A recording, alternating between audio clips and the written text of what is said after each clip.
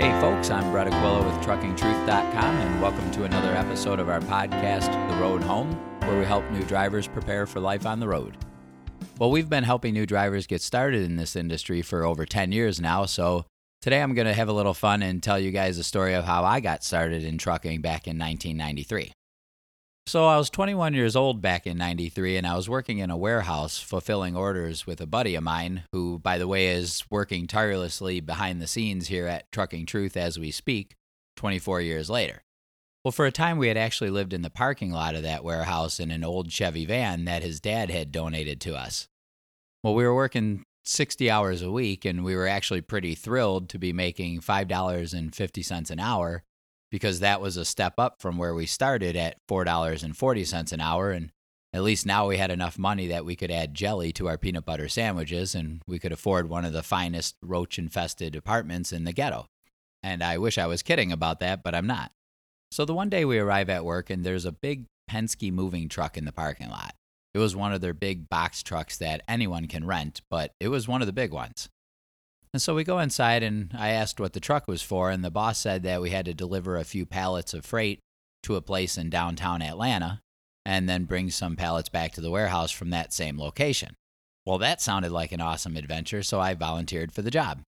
The boss was a little skeptical, and he asked me if I'd ever driven anything like that before, and I told him with full confidence that, oh yeah, twice my aunt had moved, and once my grandma had moved, and all 3 times I drove the truck, so no big deal. Well, he still seemed a little bit skeptical, but he said he'd find out what the plan was. And soon enough, he came walking back with the great news that I was going to be the one who would take the pallets downtown. Well, I was excited as could be. This was going to be quite an interesting adventure, and a far cry from fulfilling orders in the warehouse and driving around on a forklift. Well, at this point, I'm dying of curiosity because I had never actually driven a truck like that before, and in fact, I had never even seen the inside of one. But hey, when you're hoping for a big opportunity, you have to push the envelope a little bit sometimes. I figured it had to be an automatic transmission, and the rest I should be able to figure out as I go. So I hop in a truck, and to my delight, it was basically just a huge pickup truck. So I got it rolling, and everything seemed manageable enough, so I thought, downtown Atlanta, here I come, and away I went. Well, it really was as much fun as I had hoped it would be. It was a beautiful sunny day, and I put on the tunes and pointed it toward some building downtown, and at the time there were no GPS units or anything, so I had the directions written down, and I figured I'd find it one way or another. And the trip actually went perfectly. There were no incidents, there were no close calls, just a fun drive downtown, a couple of hours waiting to get unloaded and then reloaded again, and I headed back to the warehouse. Well, I was delighted to find out by the time that I had returned that the workday was over, and we could go home. And I told my buddy, wow, that was great. I didn't have to do any work today. All I had to do was drive.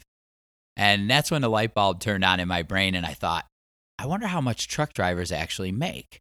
I had never really considered it before.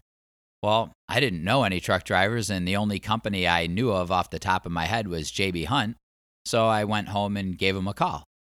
When I asked them how much drivers make, they said about $35,000 their first year, and up to $50,000 or so after a few years in the industry. Well, I was just floored by that. $750 a week? I was making $250 a week, and I was doing actual work to get it. I mean, you could just drive around the country in a super cool big rig and make triple the money I was making? Wow, I was just thrilled to death. So it was only a very short time later that I was signed up for trucking school, and I was ready to take a shot at it. So I went to Alliance Tractor Trailer Center in McDonough, Georgia, which is just outside of Atlanta. And Alliance is still around to this day, but that particular location is closed. And the schooling went fantastic. You know, I had never even seen the inside of a big rig until I climbed into one at school, and I was just delighted with every opportunity I was given to maneuver around the yard, practicing my backing and shifting skills. And the first time I ever drove a rig out on public highways is something I remember vividly like it was yesterday. I drove for about 15 minutes, and it went perfectly. I remember climbing out and looking up at the size of that ridiculous machine, and I couldn't believe I had driven it. I remember thinking, it's the size of a building.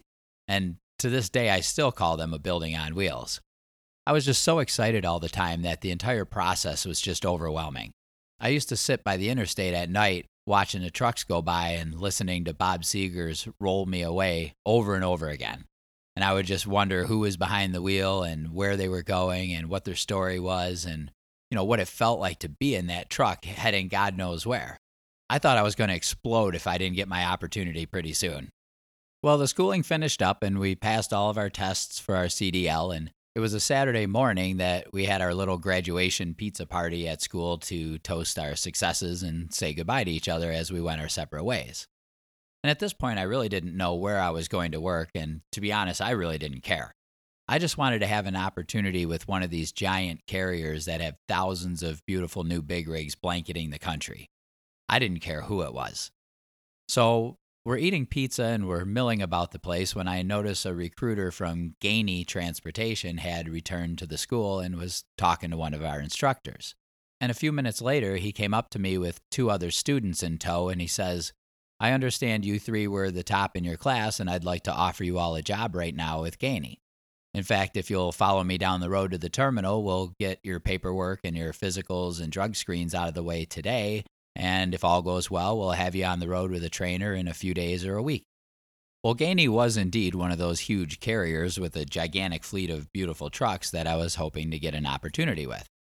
Well, the other 2 students and I looked at each other. We shrugged our shoulders and said, "All right, sounds great. We'll follow you to the terminal." And that's exactly what we did. We got our physicals and our drug screens out of the way that day. We filled out a bunch of paperwork, and about a week later, I got the call that my trainer was on his way and I should be at the terminal in the morning with my bags packed, ready to go. So I show up at the terminal the next morning and they point out my trainer's truck to me and they said he's ready to go, so get out there. And so I walked across the parking lot. I introduced myself and he said, "Great to meet you. Climb on in the passenger side and we'll be rolling in a few minutes." And sure enough, off we went. And my trainer was a super nice guy and he loved his job. I asked him where we were going first, and he said to Maryland for tomorrow and hopefully out west from there. Well, I had never even been west of Pennsylvania at that point in my life, so the idea of going to California just had my head spinning again. Finally, my chance had arrived, and it really felt like a dream to me. I couldn't believe I was about to embark on this huge adventure, driving a big rig around the country. Well, we did go to California after that, and I'm not sure I slept the entire time. I couldn't stop staring out the windows at all these places I had only seen on television, and on top of that, I was seeing it all while sitting in the cab of a big, beautiful, brand new rig. Well, the training was only 2 weeks long, and it was pretty much uneventful, and I went solo after that, and that was the foundation for 15 amazing years on the road. And so there are 2 main things I'd like people to take away from this story. The first thing is that I didn't do 5 minutes of research about what company I went to work for because I didn't care in the least.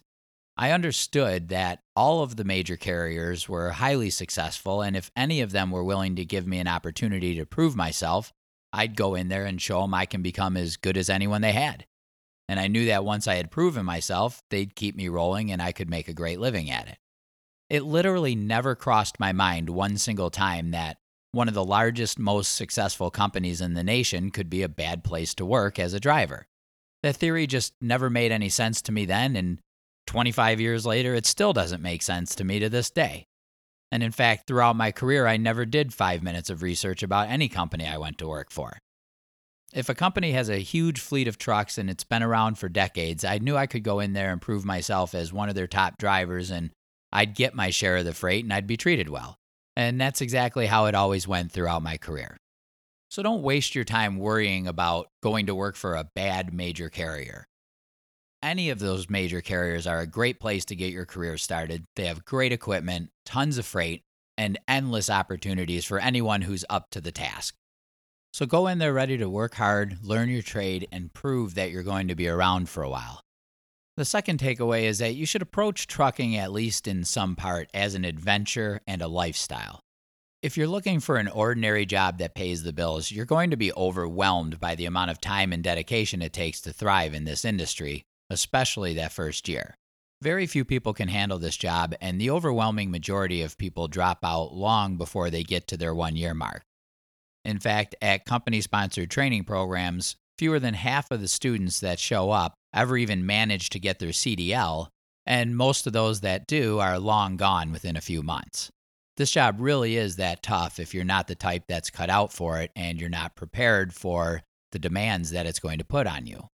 So, if you're looking for an ordinary job to pay the bills, you're almost certainly better off in a different industry.